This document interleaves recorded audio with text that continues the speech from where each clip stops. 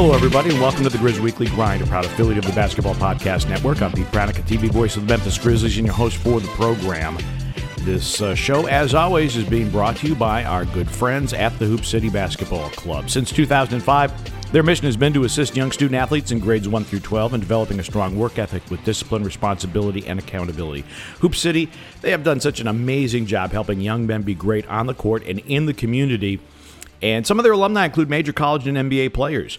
If you'd like more information on how to become part of this great sports and character-building club, log on to hoopcitybc.com. You can also follow them on Twitter at hoopcitybc. As they say, it's in our blood. It's who we are in Hoop City.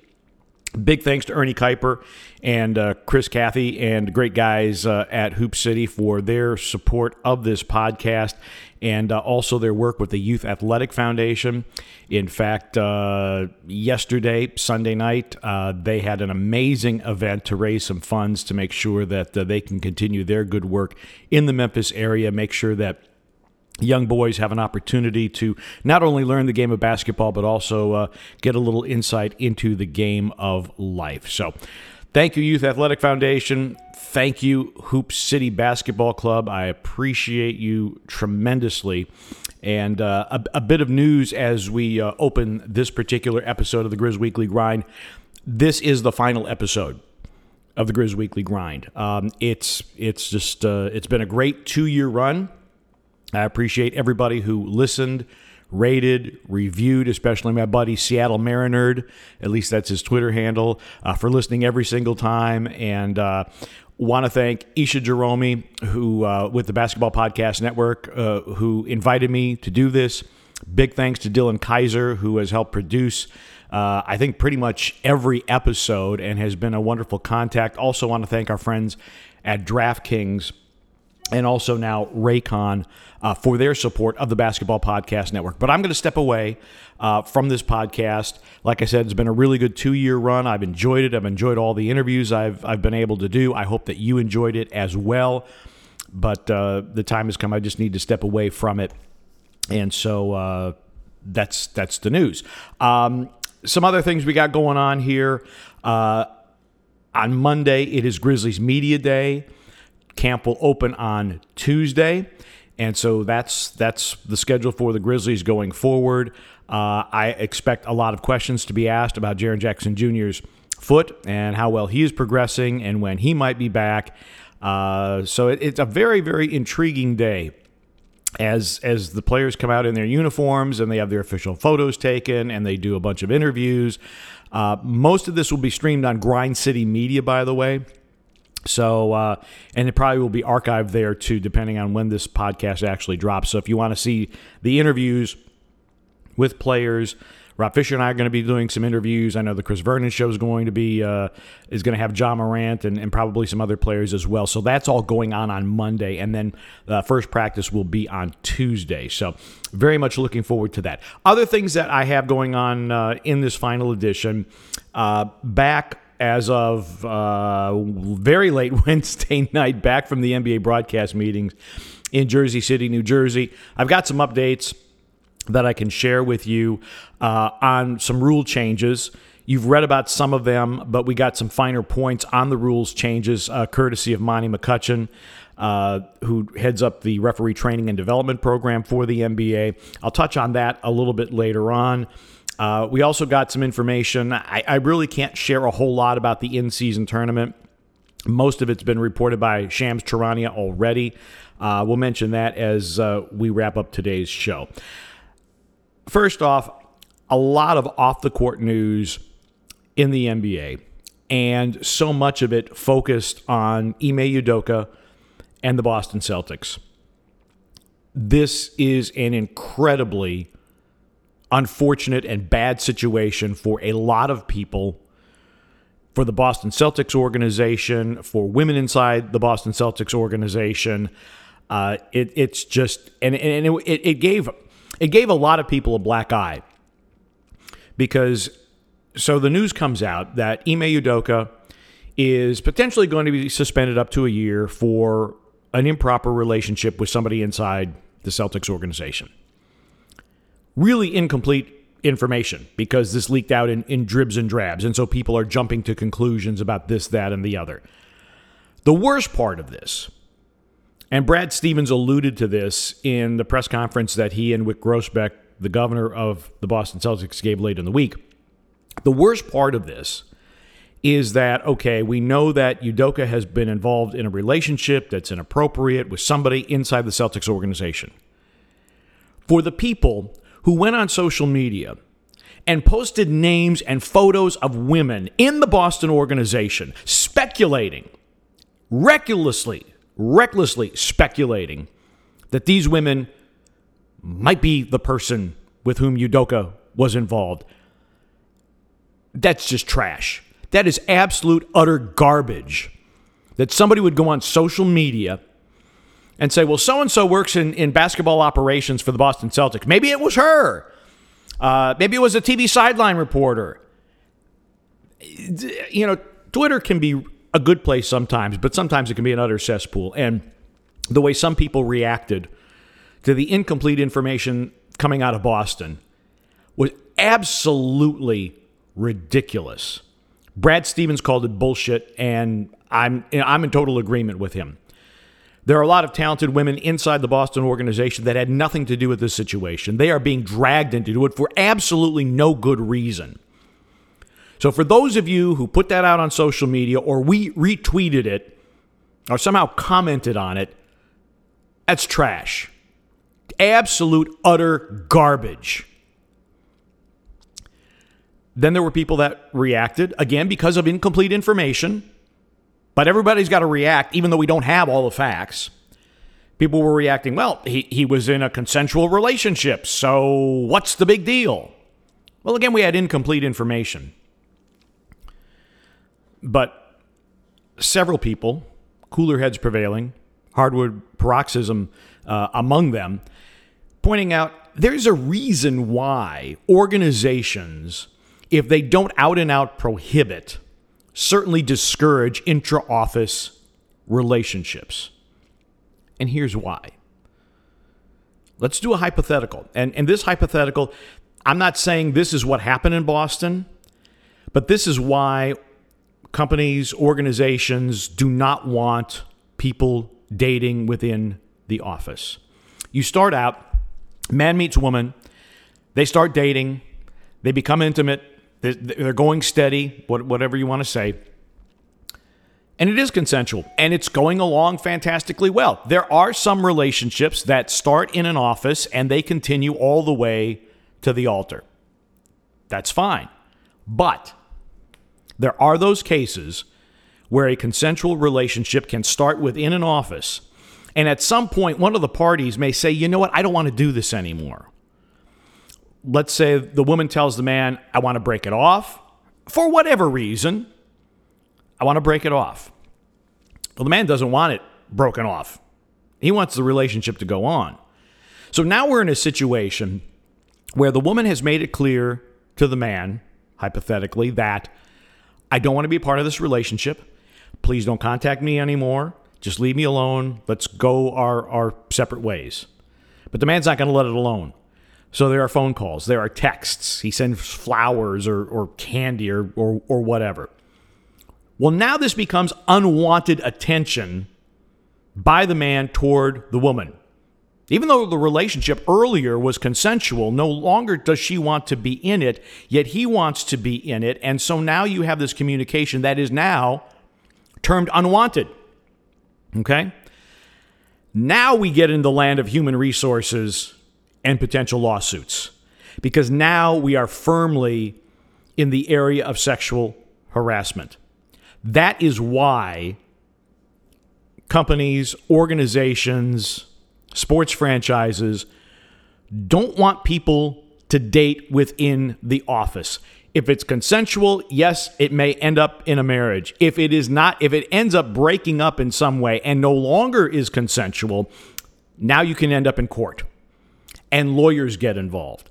Again, I'm not saying this is what happened in Boston, but I'm just saying to those folks out there who are saying, well, look, it was a consensual relationship, and so therefore, why are you suspending him for a year? Get out of his personal life. Clearly, there's more to it than that. And in that vein, some of you may be following Matt Barnes on Twitter. You see the podcast that he does. Matt Barnes, former Memphis Grizzly, been around a while, known for his chippy and opinionated style, and I think people remember that he and Derek Fisher were not exactly friends because of a fight over a woman. Initially, Matt Barnes came out and defended Ime Udoka and was saying, "Hey, look, consensual relationship. This is fine. You're overreacting. I mean, what is it? Is it a violation of the morals clause, or what's going on here?" Well, then the news conference comes out in Boston, and apparently Matt Barnes had talked to somebody who, at least to his mind, had direct knowledge of the situation and what was going on in Boston, maybe had some insight as to the investigation. Because remember, there was a law firm involved. This went back all the way to July when the Celtics became aware of the issue. And so a law firm was brought in to do an investigation. Matt Barnes pulled the earlier tweet supporting Udoka, came back out, actually put out a little video of himself saying, I'm pulling that tweet down because I've talked to people who are around the situation, and it is, in his words, 100 times worse than what we thought. Now, the Boston Celtics, in their press conference, they were trying very, very hard not to let anything out there. They were not trying to disseminate any type of information other than to say, he's suspended for the year. We are very, very sorry for the women within the organization who were unjustly pulled into this. Thank you, social media. But they weren't trying to give any more information than that. But Matt Barnes is saying, talking with people that, again, he feels are close to the situation or would have knowledge of the situation, that he says it's 100 times worse than what we thought. So it's a lesson in incomplete information, because it started out, it's a consensual relationship. Well, wait a second. Something's not right here. They're going to suspend him for a whole year.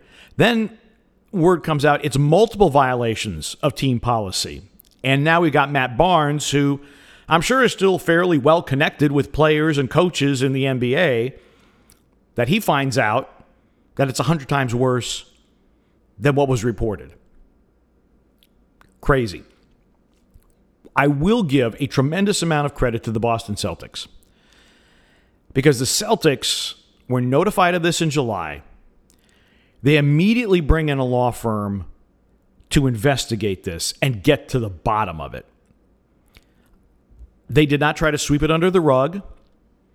They did not try to gloss over it. They took the allegations seriously. They had an investigation.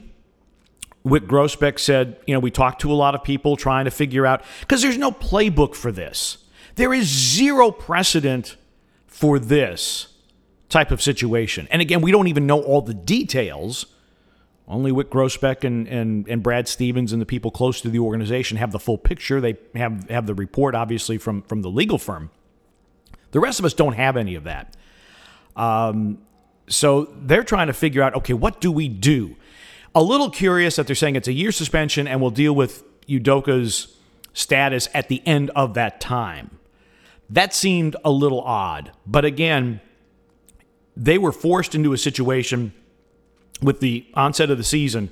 They had to make some type of decision.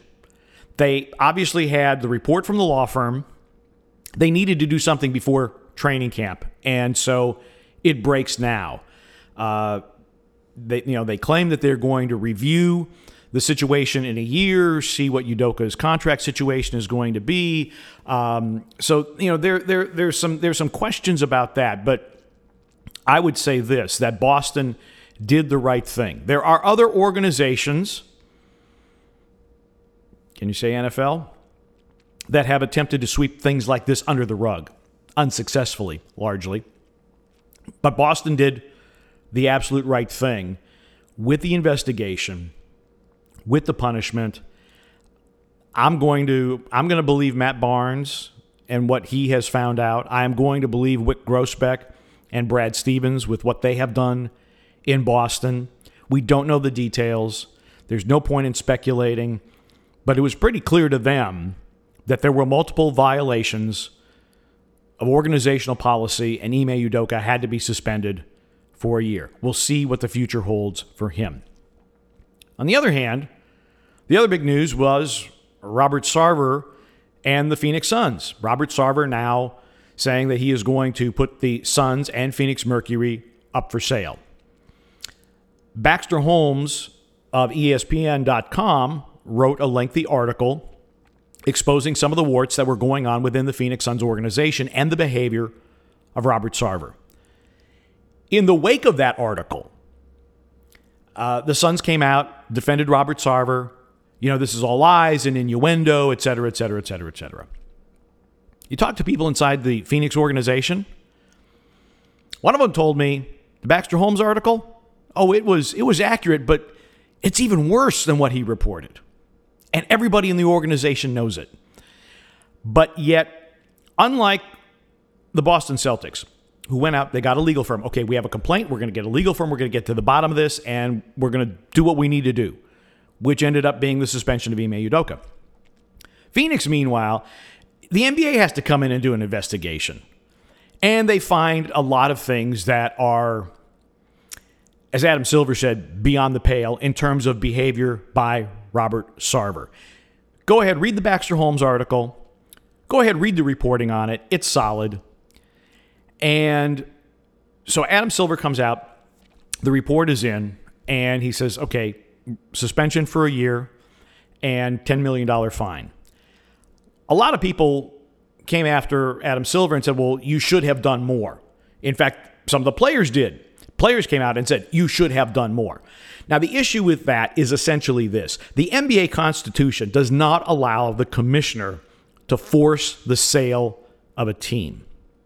There are limits to the commissioner's power with the type of punishment that he is going to mete out in such extraordinary circumstances.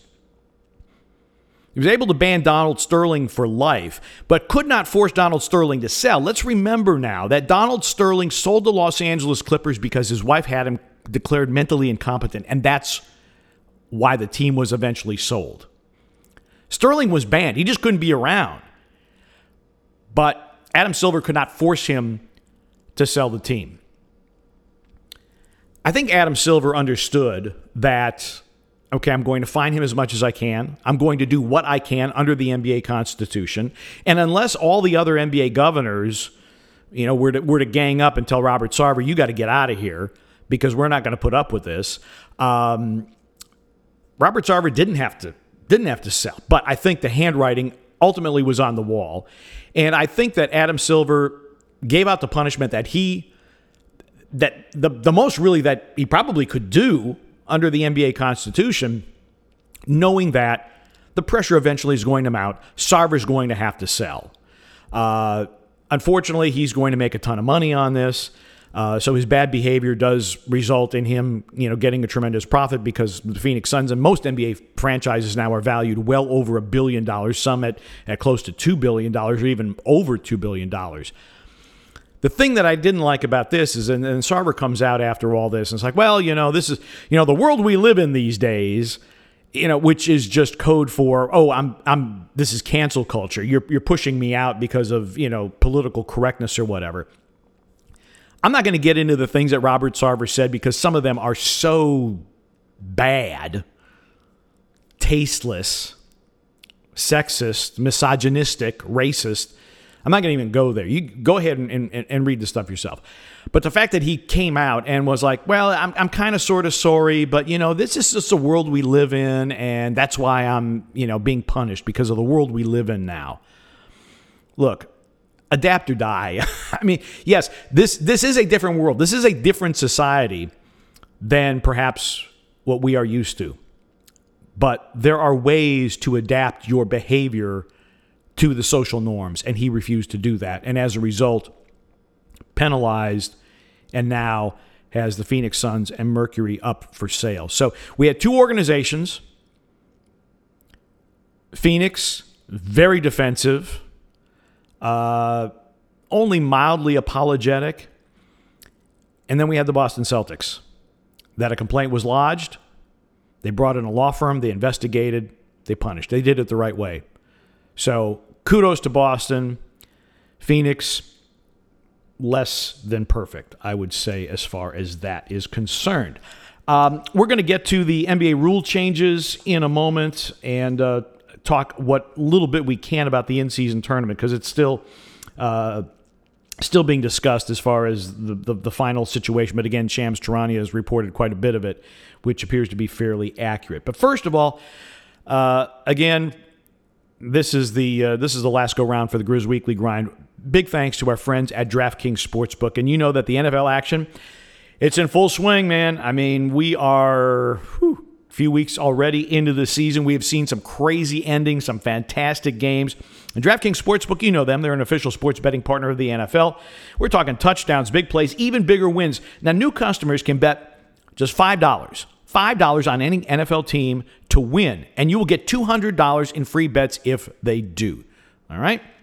Now, if that's not enough, and that's a pretty good deal as it is, but now if that's not enough, everyone can boost their winnings with DraftKings stepped-up same-game parlays. And right now, for every leg you add, you can boost your winnings up to 100% with payouts bigger than ever. Why bet on football anywhere else? Do it with DraftKings Sportsbook. To make things even sweeter, you can throw down on stepped-up same-game parlays once per game day all season long. So download the DraftKings Sportsbook app now. Use promo code TBPN to get $200 in free bets if your team wins when you place a $5 bet on any football game. That's code TBPN only at DraftKings Sportsbook, an official sports betting partner of the NFL. Minimum age and eligibility restrictions apply. We tell you that if you or someone you know has a gambling problem, crisis counseling and referral services can be accessed by calling 1-800-GAMBLER in Illinois, Indiana, Louisiana, Michigan, New Jersey, Pennsylvania, West Virginia, or Wyoming. In Arizona, call 1-800-NEXT-STEP. In Colorado or New Hampshire, that number is 1-800-522-4700.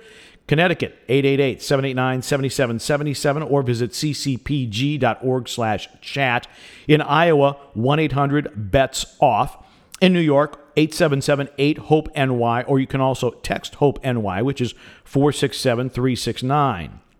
In Oregon, visit opgr.org. In Tennessee, call or text the Tennessee Red Line at 1-800-889-9789. In Virginia, call 1-888-532-3500. You must be 21 or older, 18 or older in New Hampshire and Wyoming. You must be physically present.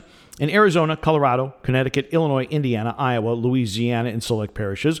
Michigan, New Hampshire, New Jersey, New York, Oregon, Pennsylvania, Tennessee, Virginia, West Virginia, Wyoming.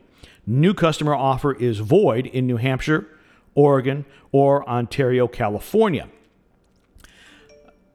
New customers only, valid one per new customer, minimum $5 deposit, minimum $5 wager. $200 issued as 8 $25 free bets. Opt-in is required. One stepped-up same-game parlay token issued per eligible game, minimum $1 bet. Max bet limits do apply, minimum 3 legs.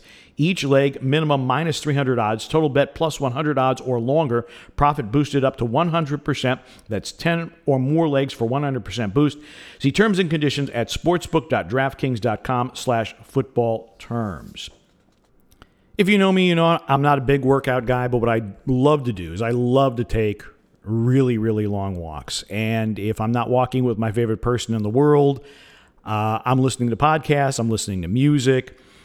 In fact, my favorite podcast actually right now is Smartless with Jason Bateman and Will Arnett and Sean Hayes. They interview celebrity guests, and it's absolutely hilarious. Also listen a lot to, shout out Jimmy Traina and the Sports Illustrated sports media podcast, which, you know, a lot of really great interviews. Enjoy that. But the bottom line is, whenever I go out for a long walk, obviously I have my phone with me, but paired to my phone, it's the Raycon Everyday Earbuds. They look, feel, and sound better than ever. They have optimized gel tips for the perfect in-ear fit. They are so comfortable, they will not budge. Long walks in the heat and humidity of Memphis, you get some perspiration going. Some earbuds will slip out or they'll move around. Not these. They will stay seated in your ears properly. And what I love, particularly when I'm on long plane flights, Raycons give you 8 hours of playtime and a 32-hour battery life. And best of all, they are priced just right. You get quality audio at half the price of other premium audio brands. No wonder Raycon's everyday earbuds have over 50,000 5-star reviews. They've got 3 customizable sound profiles. So, if you want bass, or if you want the true sound of the music, or however you want to set it up, that's really cool. You can adjust play, pause, volume just by tapping on the earbuds themselves. And of course, the noise isolation is really, really good. I use these during plane flights, and they really have exceptional noise isolation. Like I said, these are great. They pair immediately and consistently. The sound quality is fantastic. I am just over the moon with the Raycon Everyday Earbuds. So here's what we got. Join me as part of the Raycon Nation. Go to buyraycon.com today and use code TBPN to get 15% off your Raycon order. That's code TBPN15 at buyraycon.com to score 15% off. That's buyraycon.com, code TBPN. So our thanks to them. They have a fantastic product, and I am thrilled to have a pair. They are reliable, and the sound quality is great. And you're going to find out that they cost a lot less than some of the other more famous brands. All right, as I said, back from NBA broadcast meetings in Jersey City, New Jersey, and we haven't had these meetings in 3 years. So this was an absolutely fantastic opportunity to get to see people, talk to people. And it's like the big family reunion, and very enjoyable because most of the broadcasters are there. Broadcasters, analysts, some sideline reporters are there. Producers, directors. It's really a lot of fun. One of the key things that we heard, and it's important every time that we meet as a group, is to hear from the officiating group and Monty McCutcheon, who's the head of referee development and training for the NBA. A couple of things. Number one, Kane Fitzgerald, who's been in the league for 13 years. He's been a NBA Finals referee. He is coming off the floor to run the replay center. Jason Phillips had been in the replay center after Joe Borgia. Jason has transitioned out of that, and so Kane Fitzgerald is going to be heading up the replay center. Good and bad. I mean, Kane's a good official, but yeah, he's a final level official, and he's coming off the floor, and that's something that they're gonna have to fill. But this officiating group, they've done a very good job of identifying good young officials, and I'm sure that Monty and his crew will find some good officials to come back in. I'm assuming I have not heard if we're having any retirements or anybody leaving the staff. All I know is that Kane is moving into the replay center. Speaking of the replay center, we're all familiar with the green light at the end of the benches for coaches' challenges. There will be a new color added. We will have a blue light special, which has absolutely nothing to do with Kmart. One of the things, and again, the NBA's focus throughout the years has been trying to improve game flow, trying to make sure that we don't have a million stoppages. So, they did away with the rule that in the last 2 minutes, they were going to check, it seemed, virtually every out-of-bounds call. And it was taking forever.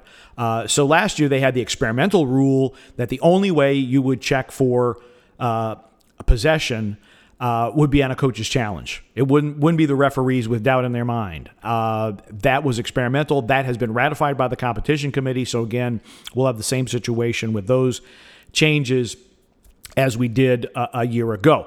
But back to the blue light. One of the things that they're trying to do is just speed up the game and minimize interruptions. And so, as Monty McCutcheon told us, every 2/3 is reviewed in Secaucus, regardless of if it seems obvious. If there needs to be a change to the score because of an incorrectly scored 2-3, a shot that did not beat the shot clock buzzer but was counted initially, and I think that's pretty much covers it. Secaucus will buzz the courtside administrator. Courtside administrator will illuminate a blue light at the scores table to indicate that there will be a change in the score because a basket was incorrectly scored. There'll be a public address announcement. It's not going to be the referee's going to have to come over. It's going to be sent from Secaucus, and when appropriate, they're going to just illuminate the blue light. make the announcement that the score has been changed. And because there were times where we would not realize, they go to timeout and Secaucus buzzes down to the courtside administrator inside FedEx Forum and says, oh, yeah, that 3 at the 7:04 mark of the second quarter was actually a 2. Sometimes we didn't always get that information. Well, now they're going to put a blue light on the scores table so that everybody knows that there is a change to the score. Those are relatively minor things. Another relatively minor thing, but I think important, we would have these situations where there might be a review, okay, and a foul was called, coach challenges it, and the challenge is overturned. It becomes an inadvertent whistle, and the ball would be loose. By rule, we would have a jump ball between any two who were in the game at the time of the inadvertent whistle.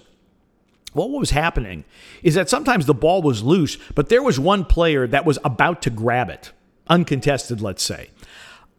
And yet we were having a jump ball when clearly possession would have been gained by that player. What they are going to do now is if you have a review that results in an inadvertent whistle and player A, the ball may be technically loose, but player A is the only one who can grab it, or there is an imminent recovery is the term that they use in the National Football League for their replay reviews.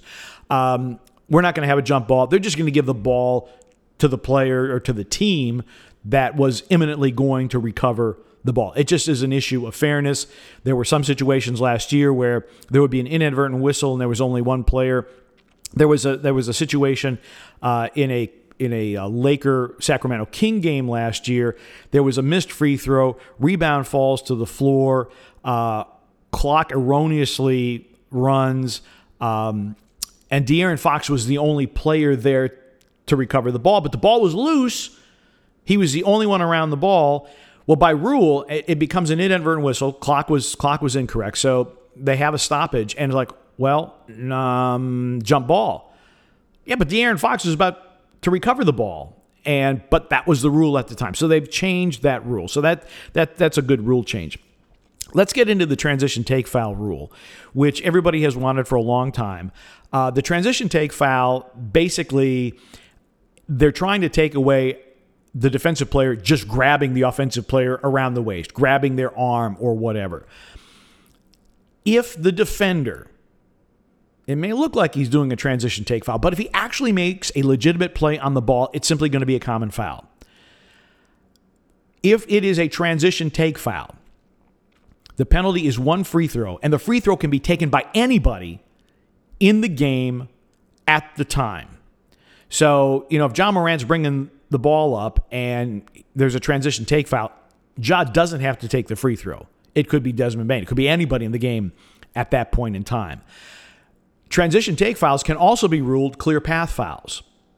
So if you have a transition take foul and they think that it might meet the criteria for a clear path foul, they'll review, and obviously you could have it be a clear path foul, which is 2 in possession. If it's not a clear path foul, but it is a transition take foul, it's 1 in possession, but you're always going to have a foul call. You can't just say, no, the foul didn't really happen.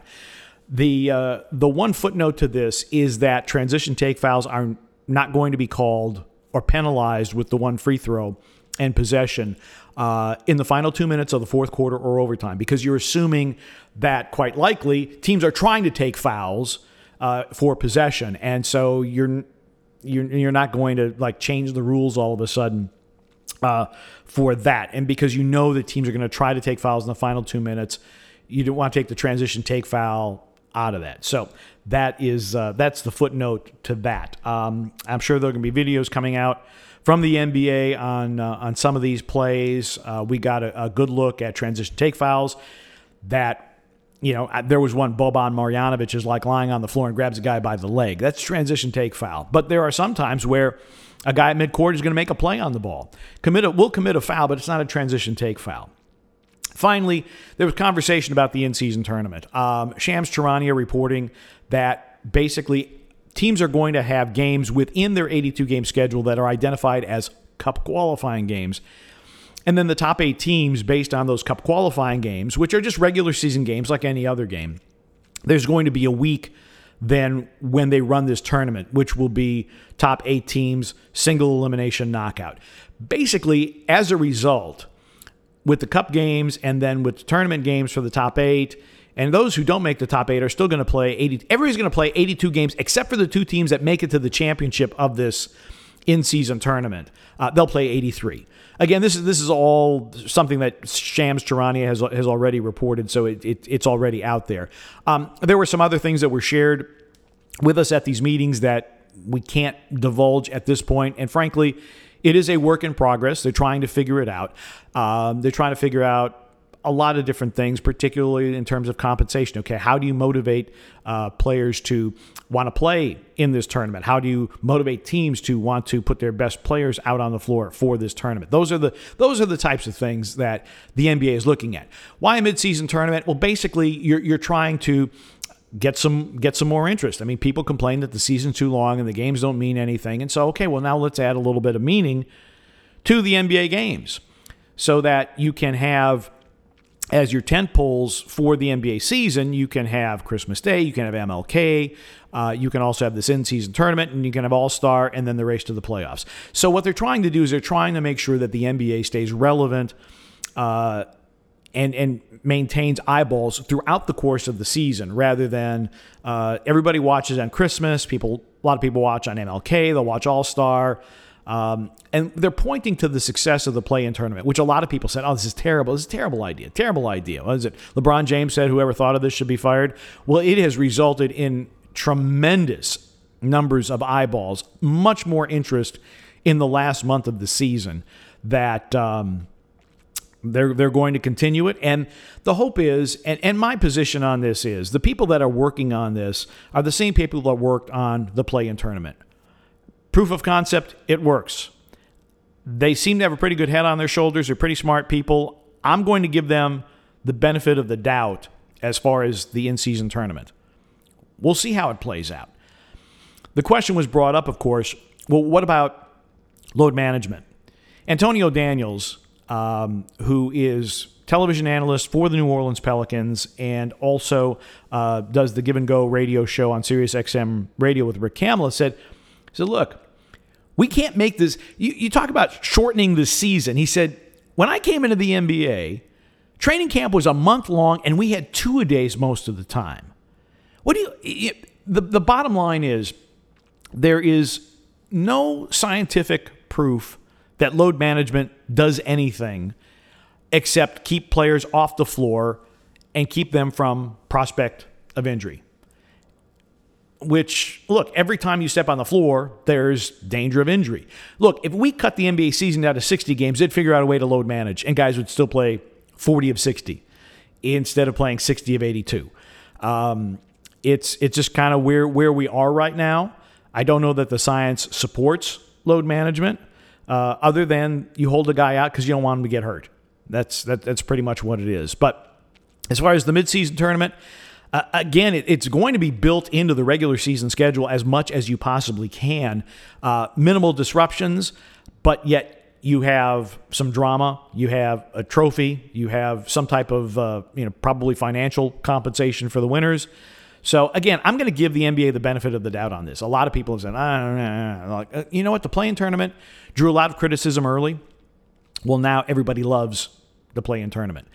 And we'll see. I think that the NBA PA, they have to be on board with this. So the NBA has their thoughts on it. The Players Association has to sign off on it. And maybe we'll have it next year. Don't know. Definitely won't have it this year. Maybe we'll have it next year. And that's pretty much a wrap. Again, I want to thank Isha and Dylan at the Basketball Podcast Network for their continued support. I want to thank Ernie Kuiper and Chris, Kathy, and everybody at Hoop City Basketball Club for their continued support of this podcast, along with our friends at Raycon and DraftKings Sportsbook. They have been supporters during the course of this podcast. It has been a blast bringing you the Grizz Weekly Grind. But again, all good things must come to an end. So again, thank you so much for listening. Appreciate you. Good Grizzly season about to get underway. Can't wait to get it started. So again, heartfelt thanks from me to you. Thanks to all the guests that appeared on this show throughout the years, and boy, we've had a pretty good list. So we really appreciate them. We appreciate you as listeners. And again, this is the Grizz Weekly Grind, a proud affiliate of the Basketball Podcast Network. I'm Pete Pranica. So long, everybody.